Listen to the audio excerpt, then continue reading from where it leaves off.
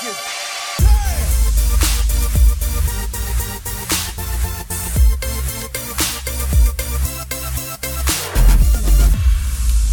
is going on, everybody? This is the Log On Games podcast for Friday, March the 31st. Is there 31 days in March? There's 31 days in March, right?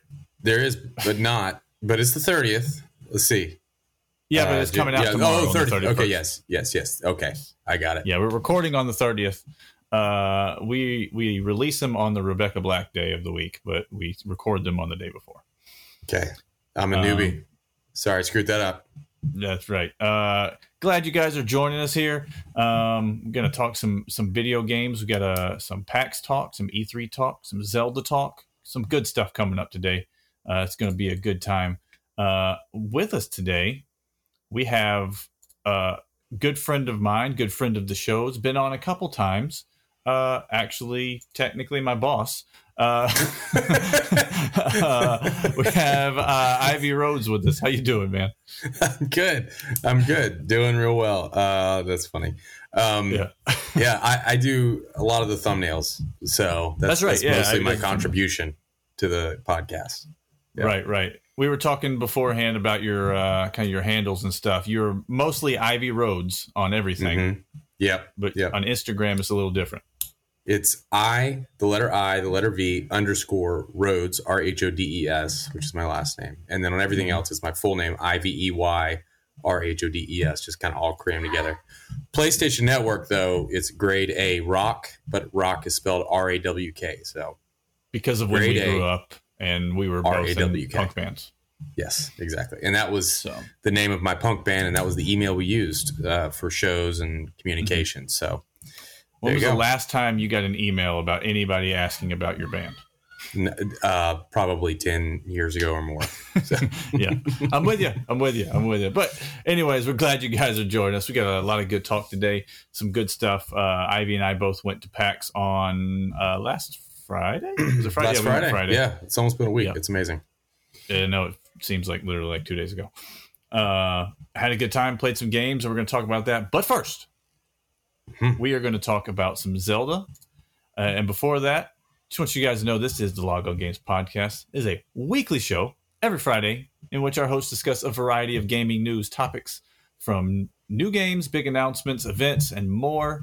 New episodes every Friday on Apple Podcasts, Spotify, Napster, Walkman, I don't know, all the things. It is on everything, YouTube included. If you want to see our faces, YouTube is the way to go for that.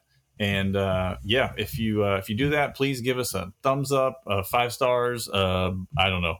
Every site has their own way of rating things, but please do that. And equally as important, comment if you have a question or want to say something. Please do. You have our PlayStation handles and all that stuff out there, so come play games with us or do whatever. But starting off, get those sweet algorithm juices rolling. That's right. 100% right. Starting off with our guest, Ivy. What games you been playing, man? Yeah, so I'm old and I have children, so my game playing can sometimes like be a little here or there. But I just finished God of War Ragnarok. I know it's been out for a long time. I got it at Christmas and I finished it just 2 nights ago. So nice. It was awesome. So what I love about those games is the stories are unbelievable. They really do an excellent job. Like with a lot of Sony first party games, stories are incredible. Gameplay wise, it got a little frustrating at points. I do have one thing that I can't seem to find on the internet that if anybody out there can verify this, I would like to know. So what would happen to me is I would go into a battle and I would lose this battle like 3 times because I'm not good at games. And then eventually I would win the battle. But the time I won the battle, I would always win it like easy. And it was always seemingly like the 4th or 5th time. So I had this thought that I wonder if the game like reduces the difficulty. Scales the difficulty level down to allow you to get through. It doesn't tell you, like it's just behind the scenes. I don't know that. I couldn't confirm it on the internet. I looked around. But overall, I really enjoyed the game. There's still a lot more to do in it because it's sort of that open world deal. But yeah, so that's what I've been playing. Recommend it. Hopefully it lands on PlayStation Plus in the next few months. That'd be pretty cool. So I would think it will at some point. Yeah. What would your better or worse than the first one? The first one had more like awe value because I had never seen anything like that before. I played 2 other God of Wars before that. They were not like that. No. And watching this one, just like the way the camera even worked through was like, whoa, this is unbelievable. Cool. It never left Kratos, I don't believe. And in this one, it's the same kind of thing, but none of that stuff is new and fresh. It's like we'd already seen it. Graphics are a little bit better, I think. There are a couple of things. I never use the combo system very much. If I did, it was usually on accident because they have like an almost like Street Fighter-esque combo system. Yep. And you know what? I just want buttons on the screen that I can press. Like, give me like a scroll wheel or something that allows me to pick certain like magical things you can do. And there are a few kind of hot buttons that you can set, excuse me, for some things. But for the most part, all your moves are like kind of mapped to Street Fighter-esque type things. And I just was never going to try to remember those. I just hacked and slashed my way through it. And I, for the most part, did a pretty good job at making it through. Yeah. I think when I just remember when I played the first one, there's really like you find a combo or 2 or 3 that you like and just use those all the time. It's about absolutely. I can't remember all of them. Just give me like the 2 I like. Yeah. Cool. Anything else you've been playing, or you just kind of like just finished that and figuring out what's next? Yeah, just figuring out what's next. We'll talk a little bit about that's one of them. Also, Metroid is one thing I'm playing with. Yeah. It's hard to justify buying both right now because I know, like I said, old kids don't have a lot of time. I know if I buy both, I will not finish both. So I got to decide economically which way I'm going to go on that. So. Yep, I would say those 2 games should probably be in your top 15 essential games of the GameCube, but we'll get to that later. I've been playing MLB The Show. It came out Makes sense. Either the day of or the day before Resident Evil, and I just kind of had to make that call of which one I wanted to get. And as much as I love Resident Evil 4, and it would be in my top 5 favorite games of all time, I've also beaten it a lot of times in a lot of different ways. And I will beat this one again. I'm just going to wait a couple weeks probably. Yep. I hear you.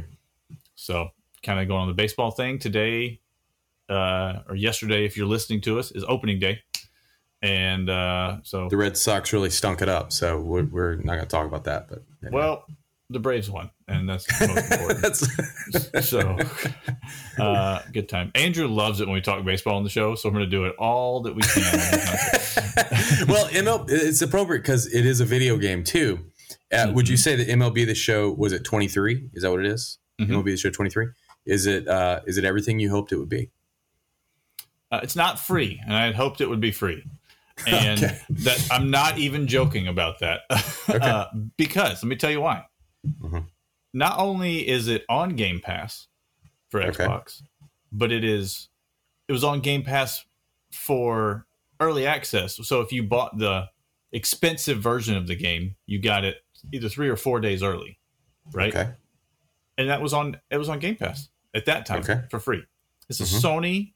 It's a San Diego Studios. It's a Sony game.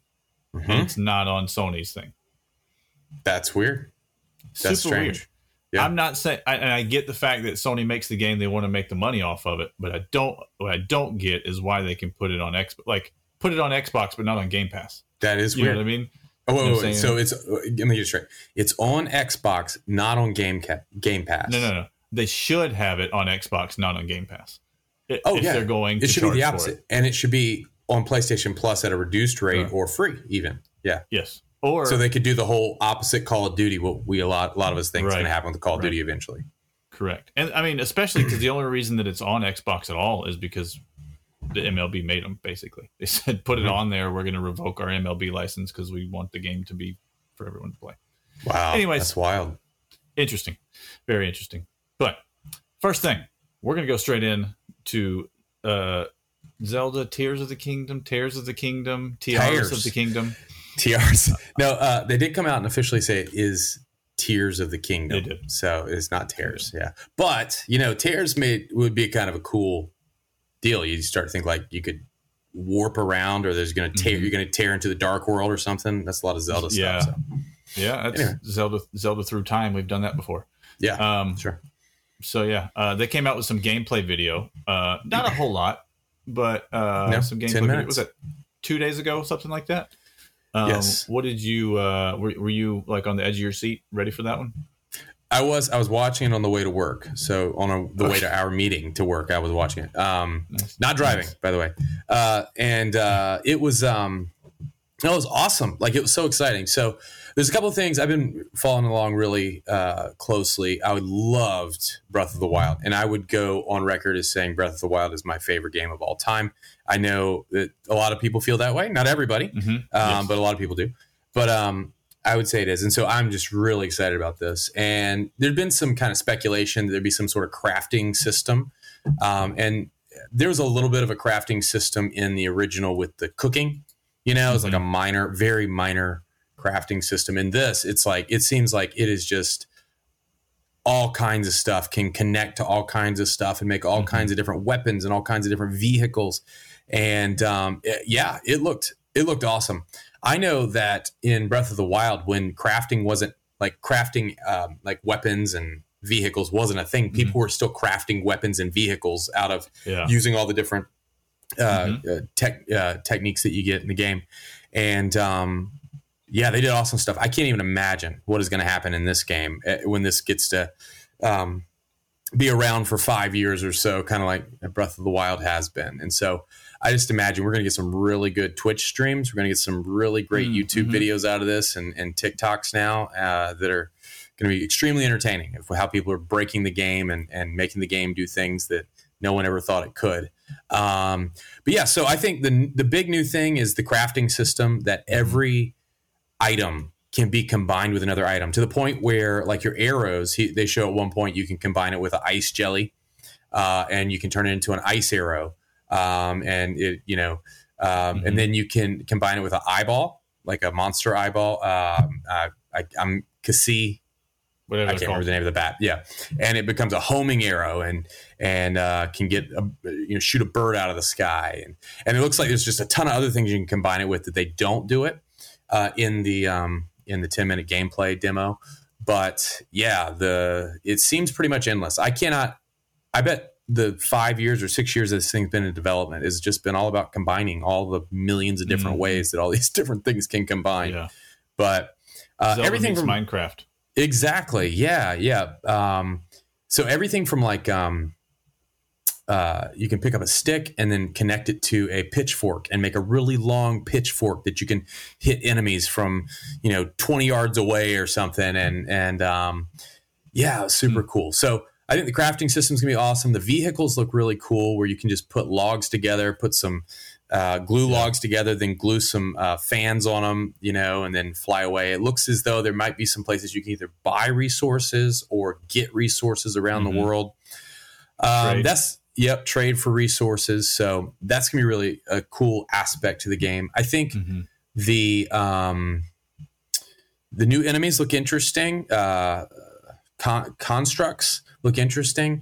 Have you ever watched the movie Howl's Flying Castle? I've never heard of that movie. Well, it's a Studio Ghibli or Ghibli. I think it's Ghibli movie. My daughter's really into Studio Ghibli, so I've watched them all. And it reminds me of Howl's Flying Castle because in that movie they have these construct-like creatures. And they're not bad, but they're also, they do protect the castle. And so I think that might be some of what's going on. So these aren't necessarily bad creatures, but they've just been programmed to, work in a certain way. Yeah. So it's pretty cool. And I love the three-dimensional, aspect of it. Like Breath of the Wild was three-dimensional because you could climb, and that was a big deal back then. I mean, now a lot of stuff does it, but when it did it, that was like a big deal. Climb anything, anywhere. And this is even more so. Like you can take rocks. Supposed to climb it. Right. You can take rocks up into the sky and reverse time. Like the rock comes down and then he stands on it and you reverse his time and it goes up to sky loft, as essentially kind of what it was, to call back to an earlier Zelda. But yeah, and it looked like there's no loading times between the sky area and the ground, which is awesome, because one of the things in Skyward Sword that was a little bit kind of frustrating was the loading times between going from the ground to the sky. And it's like they've said they went back to that concept, but I know the Switch is not very powerful compared to our consoles, the bigger consoles, but still way more powerful than the Wii was. So they're able to kind of stream all that stuff in, and it looks awesome. Yeah. Did you get to watch it? I did. I watched it today, actually. Okay. And the crafting thing's interesting because I've gone on record to say that's one of the reasons. It's one of the largest things. That's the number one thing about. Oh my gosh! Not Tears of the Kingdom. Breath of the Wild. Breath of the Wild. That I hated. Okay. Was the cooking part of it and those things. Mm-hmm. And I'm obviously not against crafting, just based off the amount of time I've spent in my life in Minecraft. I'm not opposed to it, and I didn't like it because I felt like it took away, like it was something I didn't want to do, and it kind of like was like, okay, I have to do these. You don't really have to, but it's super beneficial if you do those things. Yeah, for sure. And I was like, I got to do this or whatever, and then I'll get back to the game I really want to play. Whereas in Tears of the Kingdom, it was more like, okay, now that it's robust and built out to be what it is, or what they're making it into, I'm like, okay, now I'm more interested in it. Which is, it's weird. I guess there's a certain middle ground that I just don't like that I'm learning. Yeah. Where it's like craft-ish. Yeah. So we'll see how it all turns out, but to me, it looks pretty cool. Mm-hmm. There's some people that were disappointed. I saw some stuff online disappointed about the Hyrule and how it seems to be very similar to the first one, at least when you're not in the sky. I get that. Some of the music seems similar. And to me, that's kind of cool because I assume they're going to repopulate this world with new things all over the place. And so I'm not as worried about a hill being in the same place as long as it's a lot more to do. And the other thing, too, is because they kept it what it is, they saved probably years off of development time. Yeah. As opposed to making a whole new world. You know what I mean? They still spent so many years. Crafting. It had to be all the crafting stuff. Like somebody's going to figure out the mathematics on this probably soon after it comes out on how many different things and combinations can be made. And it's probably in the hundreds of thousands. Like it quickly multiplies. Yeah. It's going to be awesome. Yeah. And it makes me think of, I don't know, just some of the games that I've played over the years, and especially recently, as powerful as our PS5 and Xbox is, or whatever. There's just some games where you go, this game looks good, it plays fairly smoothly and stuff, but you can just tell it's not optimized very well. And you look at a team like that, and you go, they're squeezing every ounce out of that system that they can, and I wish more people would do that. Yeah. I don't know. Just random loading times in games where there shouldn't be, and all kind of stuff. You're like, what is going on? Yeah. I hear the volumetric clouds are blowing the minds of developers because it was said that it was impossible on the Switch. And somehow it seems to be that the team over at Tears of the Kingdom has made volumetric clouds. So talented guys. It was said to be impossible, but everybody knows nothing is impossible with Link. Write that down. We've learned. Write that down. We learned over here. Can't wait. What's the date on release, by the way? Oh, it's in May. Remember? Yeah, it's in May. Right. It's pretty soon though. So I love how he started. He started that stream by basically saying, "Hey, we're showing you all this stuff now because this is done. May 12th. Yeah, we're done. May 12th. May the 12th be with you." Yeah. Speaking of speaking of baseball, going to the Red Sox on May the 4th on Star Wars Day. So yeah, man. Nice. Is that why you're going? Absolutely. Nice. Obi-Wan Kenobi. If you're watching on YouTube, I have Obi-Wan Kenobi. Or if you're not watching on YouTube, I have Obi-Wan Kenobi shirt on. Yeah. Well, you ruined the surprise for him. I'm looking forward to it. It's this is. I don't know. You have Resident Evil that just came out to perfect 10s all over the place. And I'm like, can it get Game of the Year again? But you also have Zelda coming out. There's just a lot of things. There's a lot Yeah. of things. Yeah, I hear Resident Evil is a true remake too. It's not just a remaster. Like they redid a lot of things. There's a lot of things that are different too. So I think it kind of moves into that territory where it would be considered for a game of the year. But at the same time, I think the fact that it's a remake does kind of diminish whether they would give it to it. Do you know what I'm saying? Yeah, I do know what you're saying. I think more. I'm not necessarily disagreeing, but I think more of a factor is the fact that it's out now and is not coming out. And if that game came out in October, I think it would have a significantly better chance. You know, it just tends to be the games at the beginning of the year get more forgotten unless they are just, I don't know. But Resident Evil 4, if you haven't played it, go play it. It's so good. Yeah, I know. Like we're in the generation that loved that game, played that game on GameCube, PlayStation 2, and such. And yeah, that's right. Came out for Wii. That was my favorite way to play it. That's right. You told me the other day that was the first way you played it, right? Yep. Or at least played it through. Yeah. Yep. So, one of the best games of all time. So, like, even if it's probably expensive on Wii these days, but if you can get it on one of the older consoles too, or you have it, or you know somebody that has it, you can play that version. It's still great. It's a little dated, but it's still a great game. Mm-hmm. Yeah, and it's one of those things too that I'm just so impressed by how they do the controls of that game, because they don't feel clunky, but they don't feel so fluid to where you can do anything. And it's part of the survivor portion of the game. It's it's a horror themed game more than it's a horror game. It's a survival game, really. And the controls just kind of lend itself towards that extra stress of like, oh, they're getting close. It's fun. Roundhouse kick them. That's right. That's the or trick. swipe Shoot with your them knife. in the head or shoot them in the leg and then go kick them. That's right. I do hear that you can shoot on the run in the new one. So that sort of changes things. But I'm wrong. I haven't played the demo.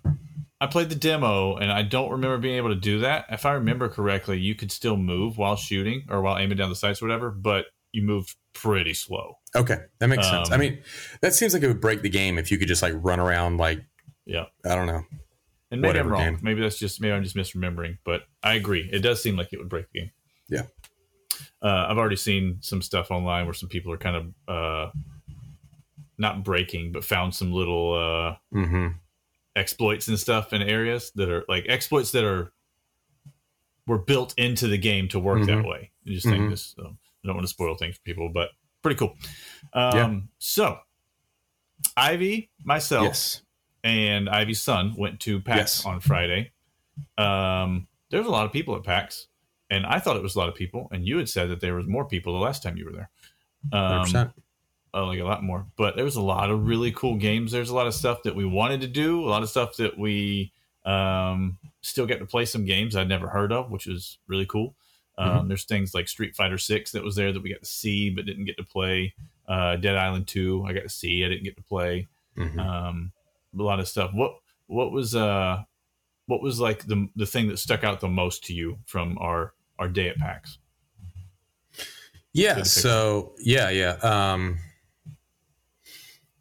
So I think are you going to talk about the car game we played? Yeah, the card game. The car game. I can't remember what it's called. Pacific Rim. Pacific Drive. Pacific Drive would have been my most hyped thing from PAX. Yeah. So I'll let you talk about that. So one cool thing I played was actually this game called Toxic Crusaders. I thought it was really neat. They had a really great booth too. Very, very entertaining. Toxic Crusaders is kind of an old side-scrolling beat 'em up type game. Like think I'm going real old school here, but Streets of Rage or Ninja Turtles. Yep, those kinds of things. That's what it made me think of. Yep. And I played a lot of those growing up. I played probably every single Ninja Turtles side scroller. I played a lot of Streets of Rage. And so I enjoyed that. It really brought me back. I realized that Toxic Crusaders, when I went to go look up the Wikipedia page, or just look it up online, the Wikipedia page came up. It was a cartoon from when we were kids that was, I guess, was supposed to compete with Ninja Turtles or something. And I believe, I could be wrong, I saw that it was a game as well. Maybe so, yeah. I just like vaguely remember it, but it's almost like reverse Mandela syndrome. You know what I'm talking about? It's like when I saw it there, I was like, oh, this reminds me of things from the 90s, but I didn't realize that the reason it reminded me of things from the 90s because it was actually from the 90s. Anyway, so it was Toxic Crusaders was a game on the Sega Genesis. There you go. Well, then that makes perfect sense. I'm a Genesis guy. I started out as a Genesis guy. When Sega, sort of shut down their console business, switched over to Nintendo for the most part, but now I'm at everything, so I don't care. But anyway, okay, so it was cool. Yeah, it was a great. It was all pixelated, great art. But also weirdly HD in some ways. Especially like cutscene stuff. Yeah, so very high definition. But yeah, enjoyed that. That was a fun game. I don't know if it's a game that I would purchase myself. It depends how much it was. If it was $10, I'd definitely purchase it. If it's like a $50 game, probably not for me. But sure. Yeah. So I think that was one of my highlights of something I played there. Yeah, they really. I'm hoping and I'm assuming that it'll have online multiplayer where you can do that online. I think that's pretty necessary for that game. Not a game that I would play very much by myself, but you get together with some guys. It's a fun time. It really, it super reminded me of those old Teenage Mutant Ninja Turtle games. Really fun. Absolutely. Had a good time. Had a good time with that. Trying to look. I made a short list of some of the things that we played that I wanted to mention. There's a game coming out called Recreation. But you guys played that. I didn't play that. Yeah, WREC. Oh, like you're wrecking a car. There?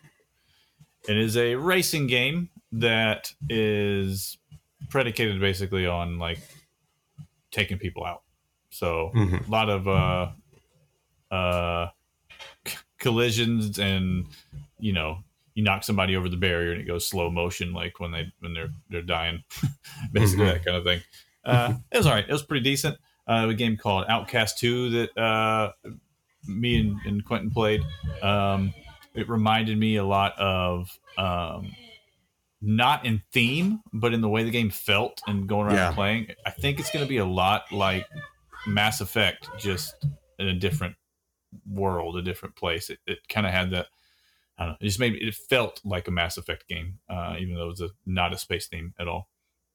Yeah, I saw that. I saw you pointed it out to me, and it looked really cool. It almost reminded me. The aesthetic was Mass Effect like, but then also where you were reminded me of Horizon a little bit, like 100%. Yeah, sort of like a lot of technology, but also still primitive. Anyway, cool aesthetic. That's a good way to say that. Yeah, that was cool. That was fun. And then one more before we talk about Pacific Drive. There's a game there called WrestleQuest that we got to play a little bit right at the end. Oh yeah! They had Macho Man Randy Savage in there. Pretty cool game. I think based off of one of the panels that we didn't go to, I think this game is actually closely affiliated with an actual somebody who was a wrestler who maybe now makes games. I think that's kind of what that's going. Yes, it seems like to me. From a wrestler's point of view. And it's really interesting because it's a wrestling game. It's almost wrestling themed game. It's kind of made me think of like the old school, like Mario and Luigi. Yep. There's all kinds of Mario and Luigi RPG type games. Yeah. Yeah, it's the RPG ones where you'll do an attack, and then when you jump on their head, you have to press the button at the time, and you'll get an extra damage or whatever. That was basically what it is. You're like turn-based selecting wrestling moves or taunting or pinning or whatever, and it was pretty interesting. There's some tag team stuff going on. You can have a manager with you that can maybe do some moves that you can't do or whatever. It's pretty cool. Yeah, I enjoyed it. I played it until the show shut down. So we did. I think we're playing it. I mean, I played it for like almost 30 minutes and time flew. Same. So that tells you that it's a good game. Yeah, at least from what I played was a good game. And I could have played more, and I was trying to play more, but the woman came over and tapped me on the shoulder and said, "We're shutting it down." I said, I know. Okay. I know. I think at that point we were the only 3 people there playing it by the time we stopped. But it's kind of that little bit of the old school graphics. Looks like it's probably like a Super Nintendo type graphics kind of very top down, running around doing stuff, and then when you get into a wrestling ring, or which I thought was cool. I got far enough where we did one of the quests in the game where you're still doing the wrestling moves because you're fighting a bad guy, but you're nowhere near a wrestling ring. You're like in a store. It was like some kind of like a convenience store or something. I can't remember. Yeah, but it was cool. Yeah. It was cool. Fun game. Very interesting idea. Again, one of those I'm probably not paying $50 for. It comes out for 15 or 20. I'm going to probably get it. Like, I thought it was fun. Comes out on Game Pass, or it comes out for sure. Drops on sale. You put it on your favorites list on Nintendo Switch, and whenever it drops, you will get a notification that it has dropped in price. So, yep, absolutely. And then the last game I want to talk about that we played was probably, I think, both of our favorites. Pacific Drive. Pacific Drive is a game that we saw. I'm trying to think of when we saw it first. It was during a PlayStation. Yeah, it was during a PlayStation. Whatever state of play type deal. Yeah. Fairly recently, like within the last, definitely within the last like 6-8 months or so, I think. Yeah, was the first time we saw it. If you remember, it's a game where you are in a car and you're driving through the Northwest, and really they didn't show much of it at the PlayStation thing. I don't believe it was just they showed you driving, and they showed lots of bad weather around you and some anomalies and some electricity and some funkiness. And that was about all you get to see. It's a game about driving through the Northwest. I almost feel like it was in a sizzle reel, and it was like 15 or 20 seconds long. Yeah. Yes, that's definitely how it felt. But we got to play it, and I think it was a 20-minute limit. Maybe they let you play basically for 20 minutes. And I actually only played it for a few minutes, and then had to stop to do something. And we watched you play the rest of your time. And while we were doing that, I talked to one of the guys that made the game. The guy whose idea it was had already left for the day, so he's like the creator of the game. And the guy that I was talking to said he was the guy that he called, and says he called me, and I know how to make games, so I made it. I made the game. It's like, okay. So it was really cool to talk to him a bit and kind of see where some of their heart is behind it and what they're going for. And one thing is a lot of times those like indie-ish type games that PlayStation shows on their things they're small games, and this is not. He said he's like, it's not finalized, but 20 to 30 hours of probably like for a complete playthrough kind of thing. And it's almost roguelike, but not really. It's kind of what he was saying as to where I can see that. Like the idea is you're driving this car. You start out at a gas station. You kind of repair your car a little bit, and then you take off. And you're trying to drive, and I believe the idea is find out what the source of all these crazy anomalies that are going on around you are. But you can pull over and hop out of your car anytime you want. Yep, and walk around first person. Yeah, absolutely. Walk around first person, gather resources, loot. All kind of stuff, and then use that stuff to then upgrade your car in various different ways.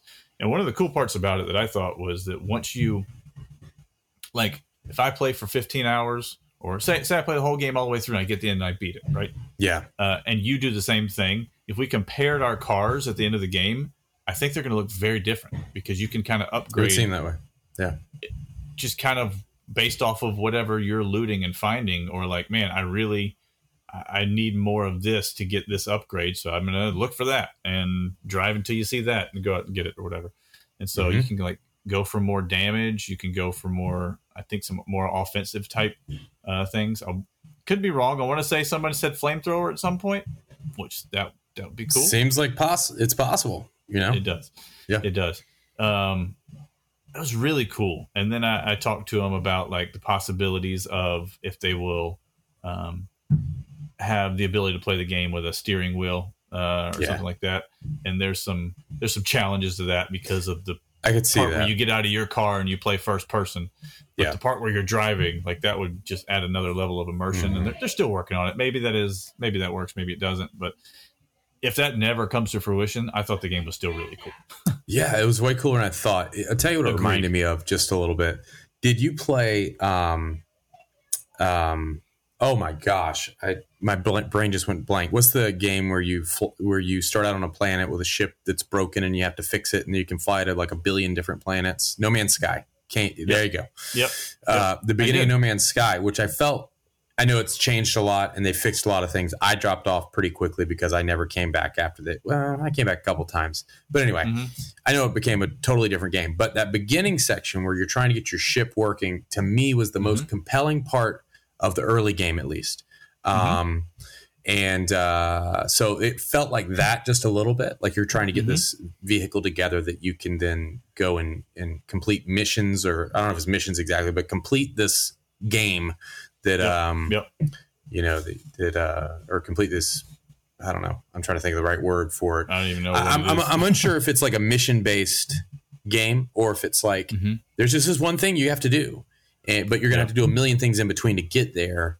But, there's one goal. But anyway, yeah, really compelling. And it's had a lot of kind of atmospheric storytelling where it's just like, they weren't really telling any story except that you could look around and see that things had happened. And like even little key fobs in your car would, give a certain sense of maybe the kind of person you are. And, maybe you find out you have a kid at some point, or I don't know. There's all kinds of different ways that it could go. But yeah, really, really cool game. Yeah. And I kind of, like I said, I was talking to that guy and he said they're not calling it a roguelike. I forget the term that he used. I think he kind of made up a word for it. There's something to do with like runs or run throughs or something, because I believe like, there's going to probably come a time where you die, or I did die, but I think I came to the end of the demo. Yeah. Everything turned red and I burned up. There you go. There you go. But I believe it's like, if that happens to you, when you start back over or however you go, your car is still upgraded to the point where it was before. And so I think like that car kind of continues. Makes sense. Yeah. Which is, I don't know, it's just super cool. And it seems like there is a lot of like, all right, this is the one mission you have to do. And then you play the game for an hour and now you have 6 side missions that you can do if you want. It does seem that way. Yeah. So yeah, that's right. Cause I was playing a section where I had to collect like 3 of these orbs that I don't really know what they did exactly. That wasn't clear in the demo to me at least. But so I guess it does have some sort of mission based system. Yeah, looking forward to it. I actually am really interested in learning more about that. Yes. A game that when I saw it, I was like, oh, cool. We play this. I thought this looked interesting when we first saw it. I was like, yeah, well, why not play it? After playing it, after watching you kind of play longer than I did, unless something changes, I'd love to buy it when it comes out. Like, I'm in. I thought it was super cool. So yeah, me too. Big ups to Pacific Drive. You won PAX for me. Yeah, yeah, exactly. One cool thing too, just real quick, I was thinking that you control your camera inside the car too. So normally when you're in a driving game, is basically the camera's in front of you. Maybe you can turn a little bit to the left or the right if you use one of the analog sticks. But this is like you can look anywhere in your car, and so you don't have a map, like a mini map. You literally have a computer screen off to your right that you have to like use your analog stick to look at. But to do that, you take your eyes off the road, which means that you have to then pull back up and look on the road to make sure you're not going to run into something or some kind of crazy lightning monster in front of you is trying to suck in or something. So yeah, there's a lot of cool dynamics to it that are, that just make it extra interesting. Did you do what I did? And the first time I got out of my car, it started rolling backwards because I'd forgotten to look down and put it in park. No, I didn't. I couldn't figure. I just thought if I sat down, it was just going to crank up and go. But you have to like crank it up, then you have to put it in drive, and then yeah. The first time I got out, it started rolling backwards because I didn't look down and put it in park. It's like real life. Like, yep. But yeah, it's super fun. Really enjoy that. And then that was the highlight of PAX for me. The low light of PAX for us. I say low light. It was mostly enjoyable. I just don't agree with a lot of stuff. Yes, low light of PAX for us. Burned it down. No, we went to a panel that I wish that we could do an entire episode on this and fix their panel. But we should do an entire episode on this. We could. The panel was called, I believe it was called, "The GameCube is the greatest console of all time." That's correct. Yeah. or something very similar to that. Yes. And they were not debating whether or not the GameCube is the greatest console of all time. It's a given. They were just saying it is. Which, you know what? It's their panel. I am fine with that as the premise of a panel. No problem. They proved their point a little bit. Like they didn't debate it, but they did kind of give their reasons for saying that. Sure, yeah. Absolutely. And they spent the first half of the hour doing that and kind of talking about the history of the GameCube. It's kind of cool to walk down memory lane and some of the stuff, some of the peripherals they had for it and all that kind of stuff. Some of the picture of Christina Aguilera carrying a GameCube. So what? That's the most early 2000s thing ever. Yeah. Oh, it was so funny. Yeah. It was kind of cool to go down that. And then the last 30 minutes, they decided that this is what they were going to do. They were going to come up with the 15 essential GameCube games. Mm-hmm. Or the 15 game essential collection for the game. However you want to say it. If you buy a GameCube. Yeah, go ahead. Sorry. I'll say that's exactly what I was going to say. That's the way that I kind of frame it. If you got a friend who buys a GameCube and says, what game should I get? These are the 15 games you're telling them to get. And boy, this is where this panel went off the rails. Off the rails. It was an absolute joke. An absolute joke. It really kind of was. It really kind of. Considering the people on the panel were like not only well versed in the GameCube, but many of them, I mean, they were at a panel that says it's the greatest console of all time, so they should be the wellest versed. Yes, exactly. And they came up with 2 games each. There's 5 of them on the panel, so they gave you 10 games that they said these are my 2 games that I think they should be in the list of 15 greatest games. And then they allowed the crowd to come up to a microphone and have 15 seconds to say, I think this game should be on the list, and this is why. Mm-hmm. Once they got to 15 games, you could still say, I think this game should be on the list, and it should replace this other game that is on the list, and this is why.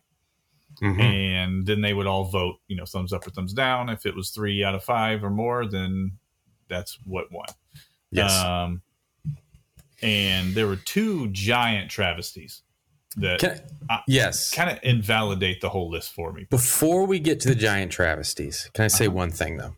Say it. This is my opinion of that panel. I think these people played the GameCube when they were children, like almost everybody in the room when they were children.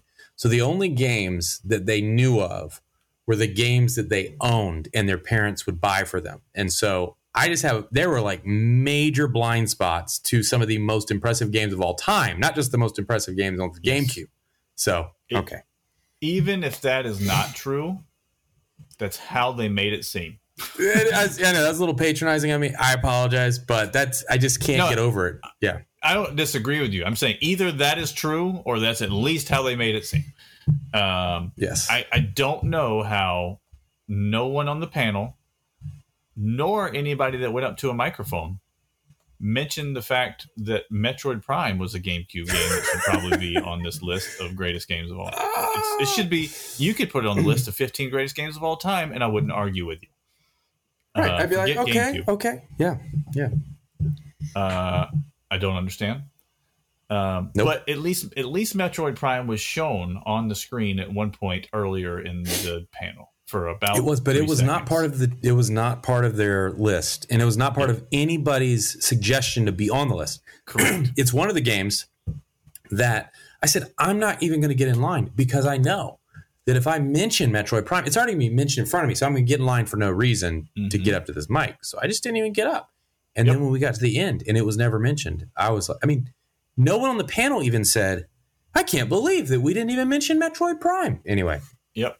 Yeah, and it's not like it was brought up and they just were like, great game, but it's just not top 15 from it was never mentioned. No one said the words.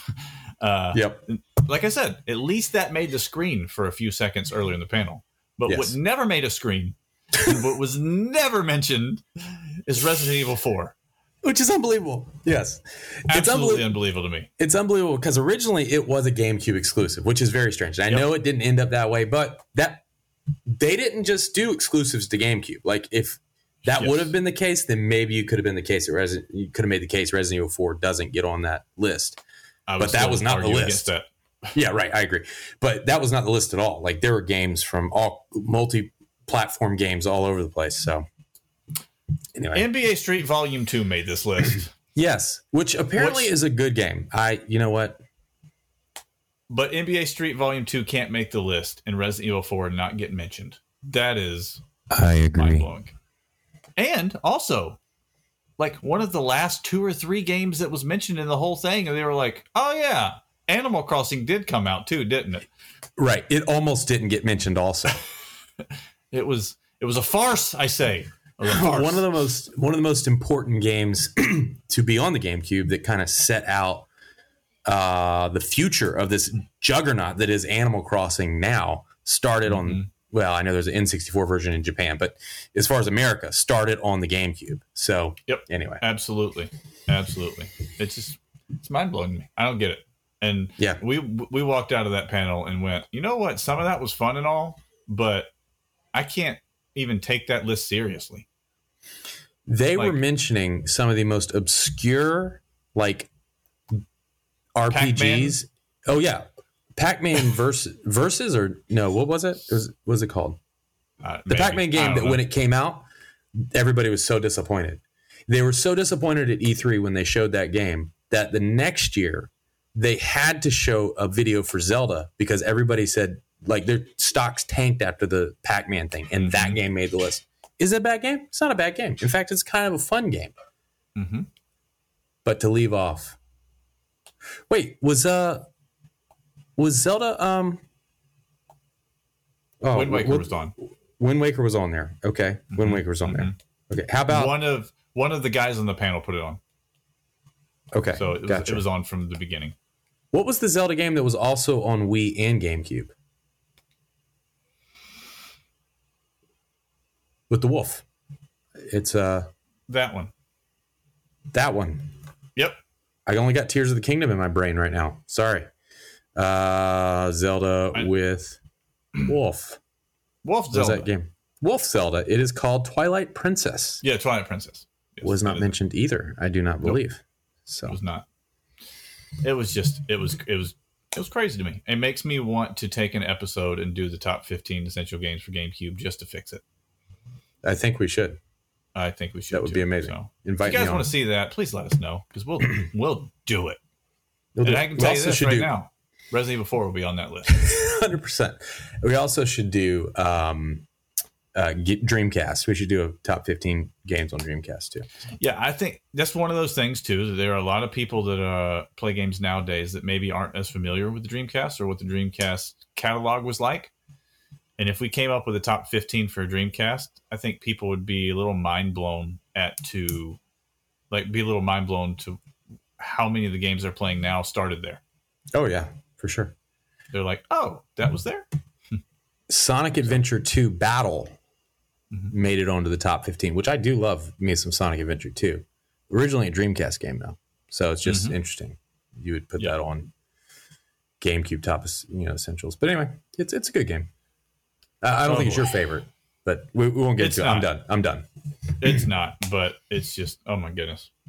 So yeah, I don't know if that panel's online anywhere, but if you want to, if you're ever in a mood to be infuriated, go find it. I sat there the whole time, just rocking back and forth in my chair. They wouldn't let us exit. They blocked the doors. I'm kidding.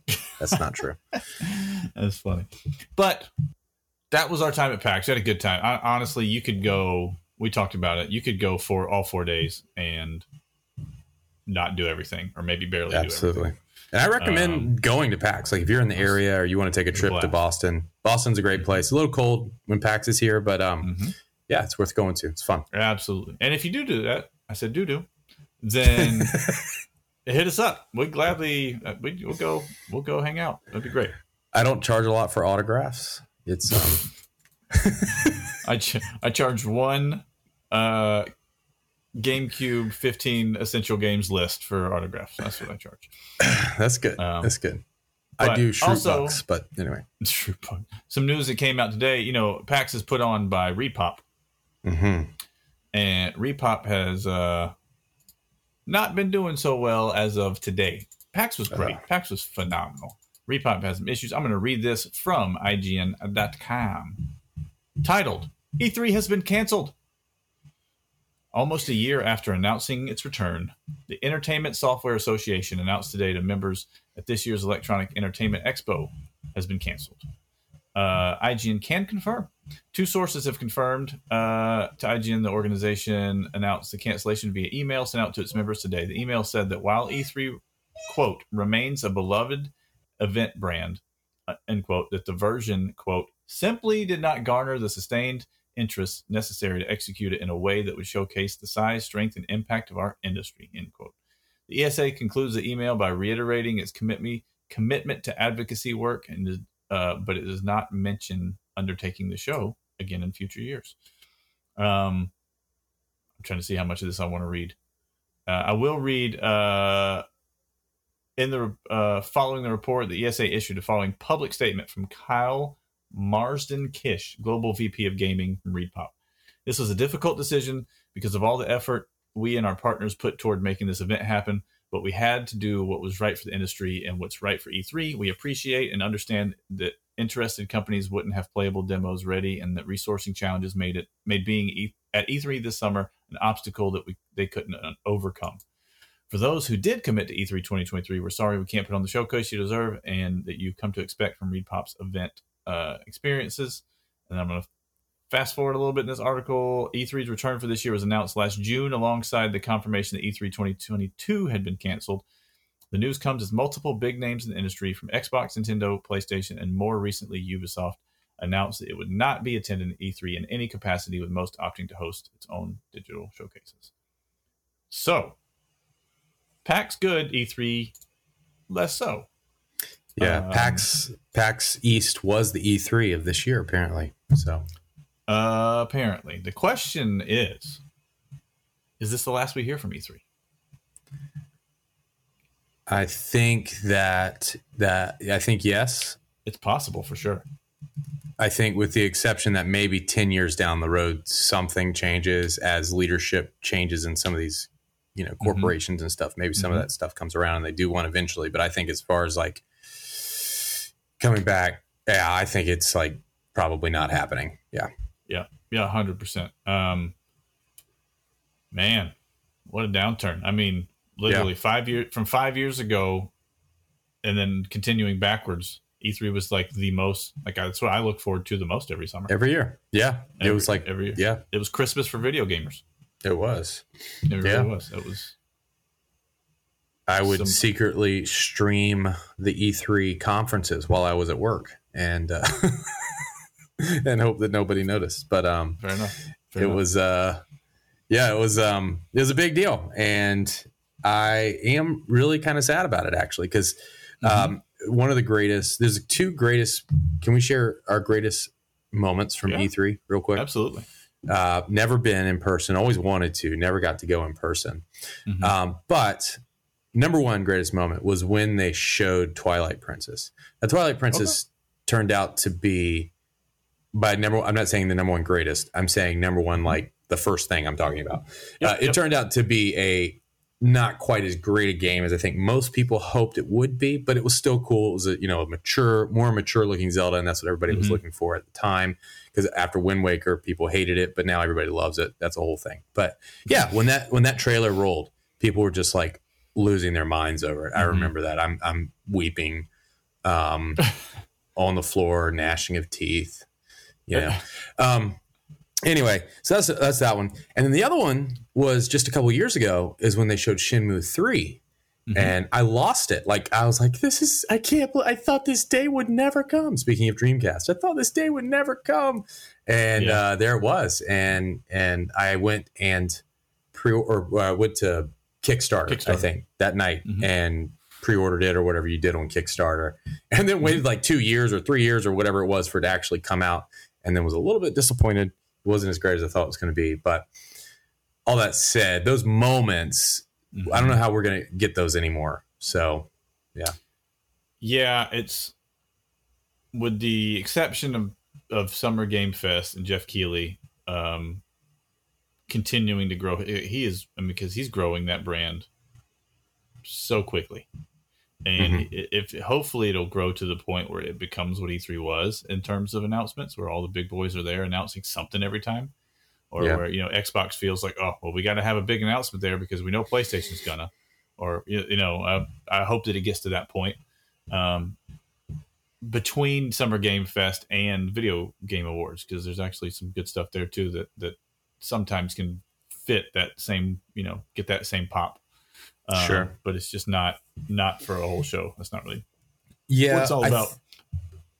I was just gonna say, I think it's that one more thing type deal that you can do with like an exclusive show. So like when Xbox gets up or PlayStation gets up or Nintendo gets up and they do their whole deal, they reveal their console or they show like a new game, they do that, one more thing, and he reaches in his pocket and he pulls out a DS for the first time that we'd never seen before. It's like, oh my gosh, how did we not know that this was coming? Or he pulls out the Switch controller. You see Miyamoto come out with all my memories are Nintendo memories, but Miyamoto come out with a Legend of Zelda shield and doing all this stuff with the sword and all because it's getting ready to talk about Skyward Sword, and it's like all these memories. I hope we get them again. I loved the live shows for all their foibles too, like fun. Do you remember the Wii music stuff? That was fun. That was hilarious. That was great in a terrible way. But absolutely. Yeah. I missed the live shows just a little bit for that reason, the cringe factor, if nothing else. Absolutely. No, my favorite moment was the announcement of Shenmue 3 as well. If you need something else to do, you can go on YouTube and just search Shenmue 3 announcement reaction, and there's a lot of really good ones. People lost their mind.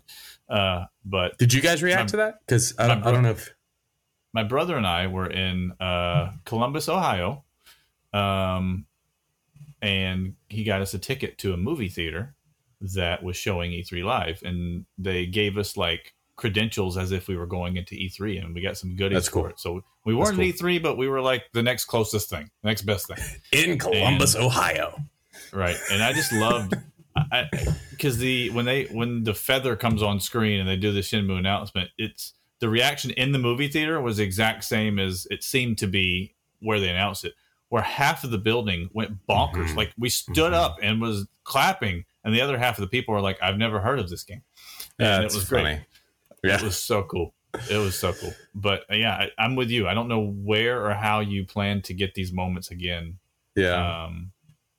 Like I said, with the one exception of, Summer Game Fest is the only option.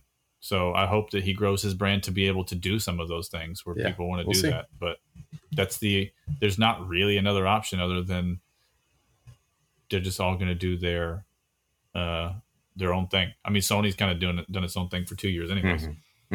Yeah. You know what they call Columbus, Ohio, right? I don't. The Los Angeles of the Midwest. That's what I hear. That's true. I have heard that. No, jeez Louise. Anybody listening in Columbus is going like, has that ever been said before? Columbus is great. I've been to Columbus. It's great. Yeah, it was actually really cool. But so yeah, no more E3. Sad times, but good year for video games so far, and there's a lot more coming ahead. Yeah. So be prepared. Everybody go out and buy MLB The Show so I can whoop you. Yeah. I'm looking forward to see what everybody makes in Tears of the Kingdom. I really am. Right. I'm almost looking forward to the YouTube videos that I watch going to bed at night as actually playing the game. So yeah, Nintendo has historically not been the most Twitch streamed console by any stretch of the imagination. I think Animal Crossing kind of put a dent in that. Animal Crossing was even probably more than they even imagined it would be when it comes to how viral it kind of went because of the time it came out and all that kind of stuff. But I feel like this could be a big change in that. This could be a number one streamed game for a hot minute. Yeah, I could see that. Yep. So be kind of cool. Well, that is going to do it for us here today. You don't know this. It is 8:40, and we started trying to record this thing at about 6:10 because of technical difficulties. We made it through, boys. We did it. So I hope that this is the greatest episode you've ever heard, because it took us the longest one to record as anyone we've ever done. So if you would, like I said, go find us on all the places, YouTube, iTunes. I listen to it on Google Podcasts whenever I'm not on, Spotify. It's on all the things. Go find it, please. Like, share, rate, comment, all the fun stuff. It really does help us out. And I hope you guys have a great Friday and enjoy playing some games. We will see you later. Absolutely. See you later. Oh, let's break it.